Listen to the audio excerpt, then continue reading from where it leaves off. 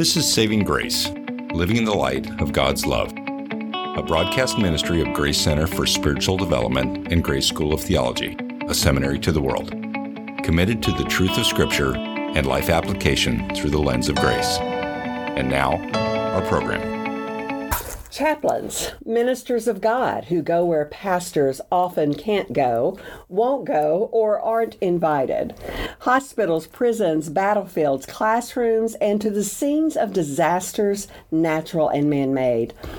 But who are these men and women who sacrificially minister, sometimes to total strangers, who bring emotional and spiritual comfort and healing to individuals in crisis situations? One chaplain wrote, "Chaplaincy creates a bridge between the sacred and the secular. The need for trained chaplains has grown and will no doubt continue to grow in the days ahead. So today, we're going to take a deeper look into this unique calling.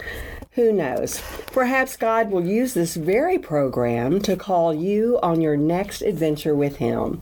I'm Carmen Pate, and I'm your host today, and I'm so glad to have with us today to talk more about chaplaincy, Ken Schlenker.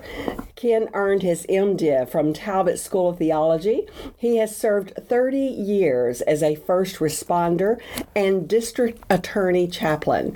Ken is the founder and president of CareForce and RKM Crisis Team. He is professor and director of chaplaincy for Grace School of Theology.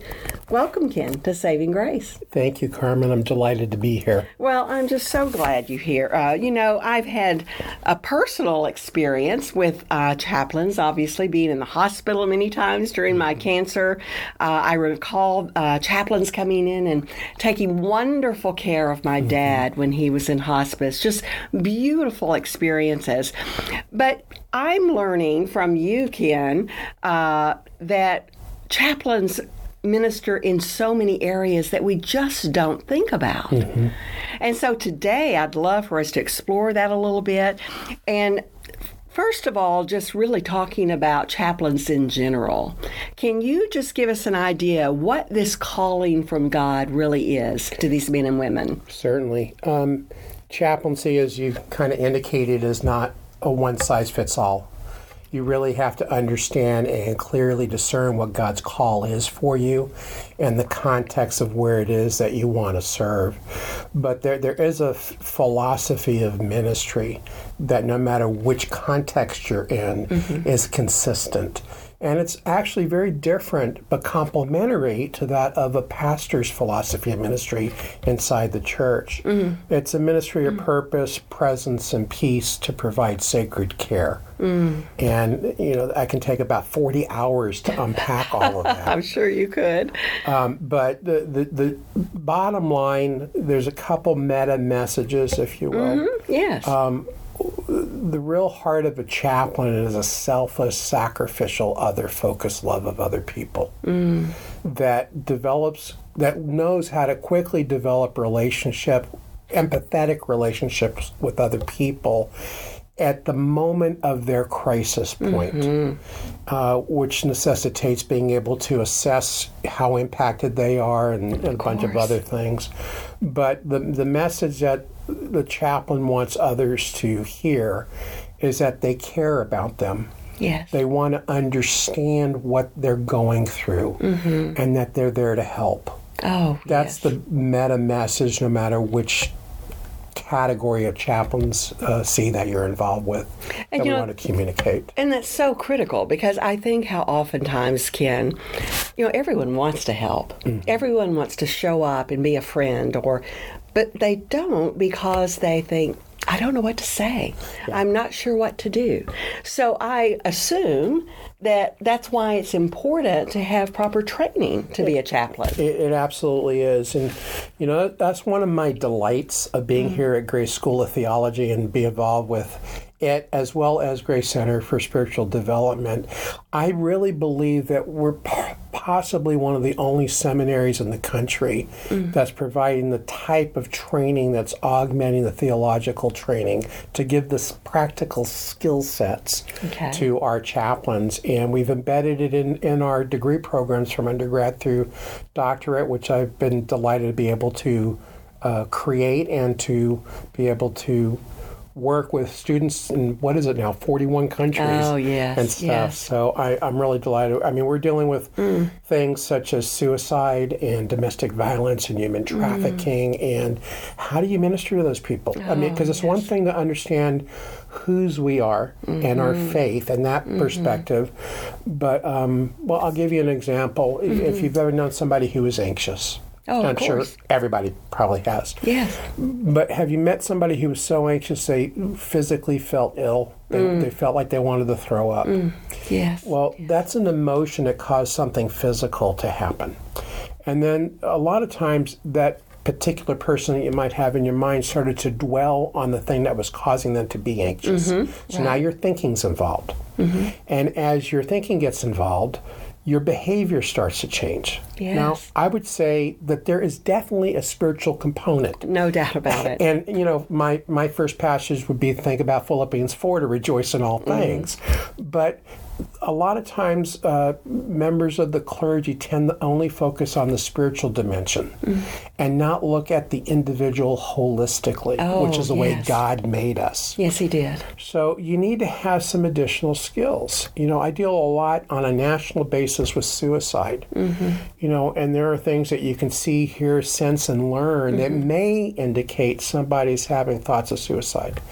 But a lot of people are reticent to ask the question, are you thinking of killing yourself? One, it's a very dark question. Yes. It's fearful. And what happens if the person says yes, like you indicated? Right. What do I do now? Yes. Now what do you say? And, you know, and a lot of times people may think, well, you know, we got to talk them out of that. But actually what you need to do is you need to ask them why they don't want to live. Because there is there's something that they have gone through that as I teach our chaplains, our job basically is to be the person that people can verbally throw up on in confidence. Yeah. Because that pain, Tell them all the ugly. Absolutely. And you need to be comfortable in your shoes to be able to do that. And that's the value of having a seminary education, because it anchors you in your relationship with God. It takes you deeper into that walk. And he is our rock. He is our anchor. And when somebody is in what I would call a pit of crisis, you don't know how deep, they could be so far deep in that pit they can't see the top. Yes. They can't see light, and they feel helpless and hopeless. And just imagine being in the dark that you can't see or hear anything, and all of a sudden you have somebody who's anchored on the rock. They reach their hand down into their pit and say, I'm here. When you're ready, grab my hand. Wow. And I can help you out. Because we're not there to fix people. No. What we're there to do is to empower them to regain the control that the situation has caused them to have a perception that they are out of control. Yes.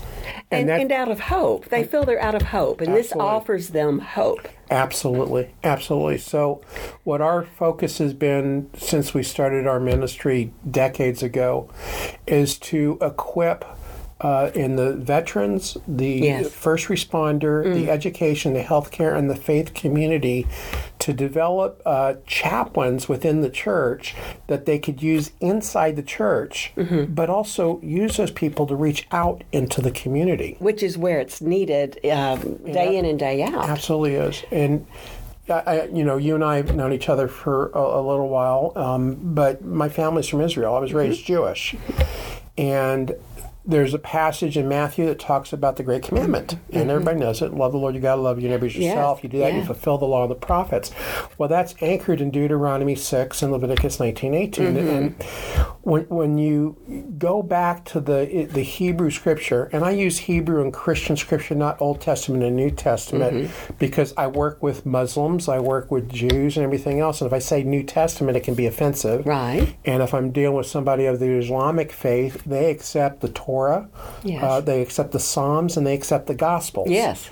So if I can anchor what I'm talking to them in those books, then we're on common ground. I was going to say, if we find common ground, then that's important. But in the Jewish faith, the Deuteronomy 6:4 and Deuteronomy 6:5-9 is just Shema and the V'ahavta.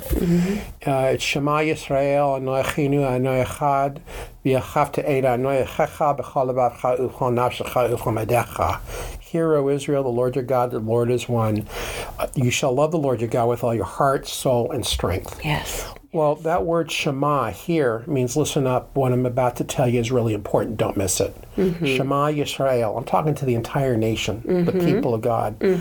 Shema Yisrael, Adonai Eloheinu. The Lord is your God. There's a personal relationship there. Adonai Echad. Echad means one. It's the same word that's used in Genesis 2:24 when it talks about the man and woman shall become one. There's something more that's there. But that word that starts in 6:5, you shall love, is a chav. It's a verb. The Septuagint, which is the Greek translation of the Hebrew Scripture, translates that agapao, which is also a verb. It's the verbal form of agape. Yes. So that particular love that's there is a selfless, sacrificial love. It says, V'ahavta et Adonai. Et is a direct object marker. It points the direction of the verbal action to the subject. Yes. V'ahavta et Adonai. What that's saying is, and this is what part of the reason why I converted to Christianity, when I really was reading the New Testament and the Christian scripture, and then I saw that it's a selfless, other-focused love that has direct object pointed on God. Amen. Yes. And I realized I didn't know how to love Him that way apart from His Spirit dwelling within me, as I later learned. Amen. Yeah. So as you continue to look through that verse, it is saying basically that the relationship first is vertical between myself and my God. Right.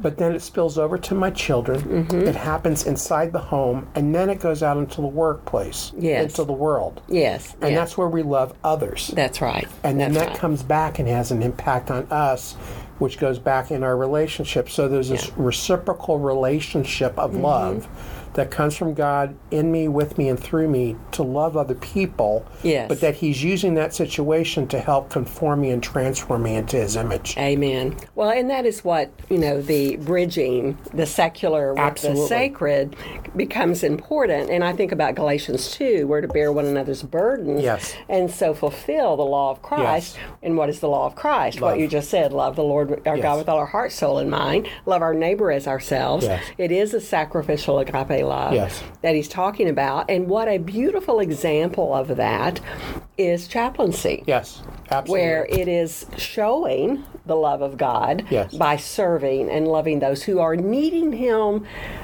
in that moment more than ever, yet some don't know it. They don't know that that's what it is they're missing. That's what they're looking for. And so the chaplains have opportunity to make that beautiful connection. Yeah. It's a beautiful thing. And I know there's a book that's coming out, and it's called The Heart of a Chaplain, Exploring Essentials for Ministry. You're a contributing author to that book, and I understand it's going to be coming out perhaps in the summer and will be available, or maybe it's out now. Well, I think the Kindle version should be out this month, and then the print version will be out in June. Oh, that's great. And that will be available on Amazon, and in our program notes, we'll have access to how folks can reach that. But one of the things that you talk about there is the fact that there are public safety groups. That's where your expertise and years of experience lies. Talk about those groups and how that need has to be rising with all we see going on in the world, Ken. Yeah, you don't generally think about it, but I served with the Sheriff Department, the District Attorney's Office, with our constable unit here that's responsible for all the mental health calls for the county. And our public safety officials, fire, EMS, law, I would include healthcare workers with COVID and stuff. Yes. What do they do? Imagine you're a nurse and you're shut down in the hospital for COVID and nobody can come through. And when somebody comes on your unit, you know they're going there because they're not going to be around much longer. And the family wants to be with their loved one, and they're not allowed. Or the family has just had a baby born. And now you're the nurse, and now you're put into the situation that you have to be the conduit through which the family is able to stream live on their iPad or something, so the family member that's hospitalized can see a baby that they're never going to be able to touch. What? And you're the nurse. Yeah. How do you process that? Exactly. Who's taking care of you? Imagine you are involved with internet crimes against kids, and you have to go through all the cyber garbage. Yes. Or you're an attorney, and you have to watch horrific things in order to do the prosecution. What do you do with that? Wow. Or you... And we don't think about that, Ken. No, you We don't. think about the victims being those who, the perpetrator has attacked. We don't think about the people who are trying to help them. Yeah. And they are affected. Yeah. I think about you're a jury member, and you have to watch all this stuff. You're not... You don't know what you don't know. You don't know how to take care of yourself. Well, that's the flavor of what I'm involved with and what I train others to be involved with. And what's unique about public safety chaplaincy is there's times that I'm there to take care of the individual that's from that department. Yeah. But there's times when I'm maybe riding patrol with them, and I'm out in the field and we come upon a domestic abuse case. Well, the abuser needs to be taken care of. That's not the chaplain's job. But what do you do with the abused? Yeah. While the abuser is being handled. Well, that's where the chaplain can be used as a tool on the public safety's tool belt to work with them. Yes. Or if you're fire or EMS, and somebody just lost their home, and they're dealing with the emotions, but the first responder has to do their job to put the fire out. Right. So now when they leave the scene, what happens if there was a baby death? And the baby looks like and maybe was the same age as your child. Yes. So while we're on the scene, we're taking care of the community as directed. Yeah. But when we leave the scene, we need to take care of the people that we're taking care of the community. Yes. Yeah. So it's you're a very helping unique... the victims, and then you're helping the first responders themselves. Yes, absolutely. Oh, and so part of the training through your chaplaincy program is to give people the tools they need to converse, or is it those things that to have purpose, presence, and peace? Yes. In that situation? Yeah, it absolutely is. The Ministry of Purpose is helping the organization the secular organization, which is the other thing. Okay. We're not attached in a church generally. Right. Now, the way we do our chaplain training, you can. It's actually what I did in California. I was a pastor for Care and Missions, a church of about 1,500 people. Okay. And we got started with 9/11, and then we brought it into the church, and there's actually 4 quadrants. 2 of them are inside the church, and 2 of them are outside the church. But the Ministry of Purpose is being attached to a secular organization to help them fulfill their mission without compromising separation of church and state. Yes. So you need to understand the legal aspects. But that does not mean that you're not spiritual. It does not mean that you sacrifice what you believe. It's just the method of how you go about doing it is different from how you would do inside your place of worship. Right. So Ministry of Presence really, sometimes it's not you doing it's not being a human doing. It's being a human being. It's just sitting with people. Like Job's friends did the first week. Absolutely. Till they opened their mouth, right? Absolutely. And what we're trying to do is to help empower the person to restore their shalom, their peace.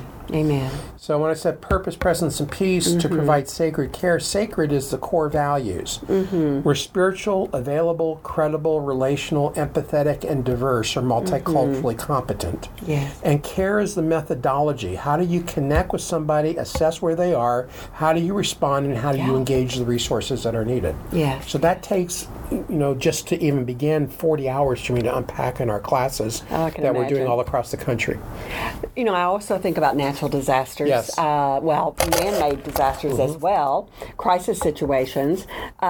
I assume for someone who's thinking, well, I would like to be a chaplain, but I don't have all those resources. Yes. But I assume that's something that has you gain over the years of experience, also the networking among Yes. you. Yes. You go, well, I don't know anyone, but I know who to call. Yes. I contacted you recently for a Yes. young woman who was needing help. You immediately responded with resources, and I just, that made me feel so good. I thought, this is what the body of Christ does. Yes. We express a need. It's what it ought to do. It's what it ought to do. The resources come together, and someone benefits from it. Yes. So it's a beautiful, beautiful thing. Yes. Now, you mentioned that sometimes, well, probably always, you can't just walk into a fire station and go, I'm your new chaplain. As with any relationship, talk about how you build that connection with first responders. Well, let me talk about Westminster, Maryland. All right. We've been going there for 10 years now to do training, except for the last 2 years with COVID. And we'll be back there the last week of July and the first week of August. So let me show you how that process started. 10 years ago, we brought our 1 week, 40-hour, 8 to 5, Monday to Friday chaplain class. Okay. When we got done with that class, we asked them to pray for 30 days. Why were you here? Just because you took a class doesn't make you a chaplain. What's God calling you to do? So the host brought everybody back together to share. They had a barbecue type thing. And then we did that for 2 to 3 years in a row to build. And eventually we understood the soil in that part of the country and the seed of the people, because the work that God wants to do there is in his people that are there. Yes. And that's different across the U.S.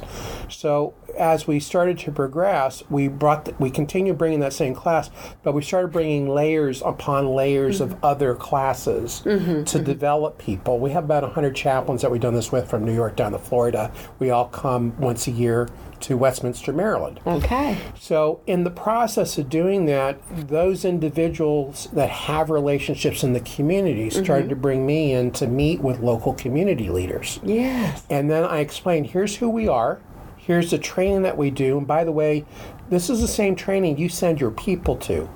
Careforce.us is our website, and if you click on training and then you go to the button at the top of the page, it's got a one-page PDF of a host of courses. We're kind of one-stop shop. And we created the bridge for those people into their local community, that the local community, like police, fire, schools, whatever, they would use these people to be their chaplains. Okay. So it took time. Yes. Here in Montgomery County, to be a sheriff's chaplain, there's a process. There's we have a chaplain board with the sheriff. We meet with people and they go through background checks and everything else. You just can't walk in and stuff. But then there's also requirements of training that you have to have in order to be able to respond. And until you get that training, you might be part of the team, but you're not part of the team yet. You can't go out by yourself or stuff like that. Yes. Every chaplain needs to be equipped because you're going into environments that generally the general public never gets exposed to and stuff. But that means there's a mission field that you get exposed to that you never would as a pastor, or as a ministry leader. And I think it's so important that the church sees that. And I wish every seminary would have a chaplain program. No doubt it's needed. It absolutely is. Yes. Well, I think it's interesting that during this time, we always think about Esther, here for such a time as this. We can turn on the news at night and see the growing need, the hurt that's all around us, the wounds that are all around us. And I just sense that the Lord is calling more people to chaplaincy. And so for the program that we have at Grace School of Theology and Grace Center for Spiritual Development, I'm really praying, Ken, that it would stir a lot of hearts today. What would you tell someone listening who goes, wow, that sounds more than interesting. I really feel a nudge in my spirit that maybe this is what God wants me to do. What should they do then? I would keep the mindset that we're ambassadors of the kingdom of God. So what does that mean? I'm a Navy vet. I was a corpsman. When the president would come, they didn't pipe, the president has arrived. They piped, the United States of America has arrived. So what exactly is an ambassador? An ambassador is someone sent from a foreign government into a foreign land. Now, analogies always fall short theologically, but bear with me.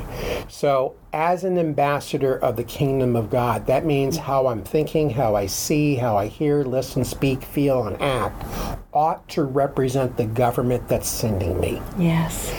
I can't think of a better way than getting enrolled in the seminary so that you can deepen your relationship with God, get equipped with the tools, but then get training on how to be able to be that ambassador right where you are right now. Somebody, I'll have a class of 50 people sometimes, and I'll say, how many people here are in full-time ministry? And I'll have 2 people raise their hands.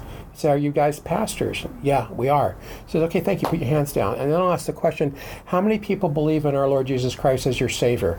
And all the hands will go up. So now keep your hands up. How many of you are in full-time ministry? And all of a sudden people start to get it. I don't care what, your ministry is not full-time ministry because you're paid by the church. Right. Your ministry is 24/7, 365 as a believer. Amen. Where God has placed you. Where God has placed you. Right. So I would urge people to consider. I mean, you can call me here at the school and get registered, learn more about it, and I'm available. Again, our nonprofit, with what we do, we have actually embedded that in the degree. So if you go to the careforce.us site, Grace Center for Spiritual Development has developed a basic biblical application for service in Christ program. We have heart care that can help you to go into your church, and we have 6 hours of stuff on chaplaincy embedded in heart care. Okay. So a church can be able to use this to build the ministry, and then if you decide later on you want to get some more advanced training, you can come over to us with CareForce. You can go and get a degree at Grace. There's a lot of different options for you. Absolutely, and I am so excited that we've had this opportunity. We will have you back because we need to get more information out to our listeners on the importance of this program. So thank you for sharing with us today. I pray that your hearts were encouraged, as was mine. Let me urge you to watch for the release of the book, The Heart of a Chaplain. It'll be available through Amazon. Just be watching for that. You can also visit our website at gsot.edu/chaplaincy to learn more about the chaplaincy program here. We're so glad you tuned in. Please tell others about Saving Grace, and remember, the love of God can never be earned and can never be lost. You've been listening to Saving Grace. For more information about Grace Center for Spiritual Development or this program, visit our website at gsot.edu/center or download the Grace app through your smartphone. Views expressed on this program may not always be the views of Grace School of Theology or its leadership.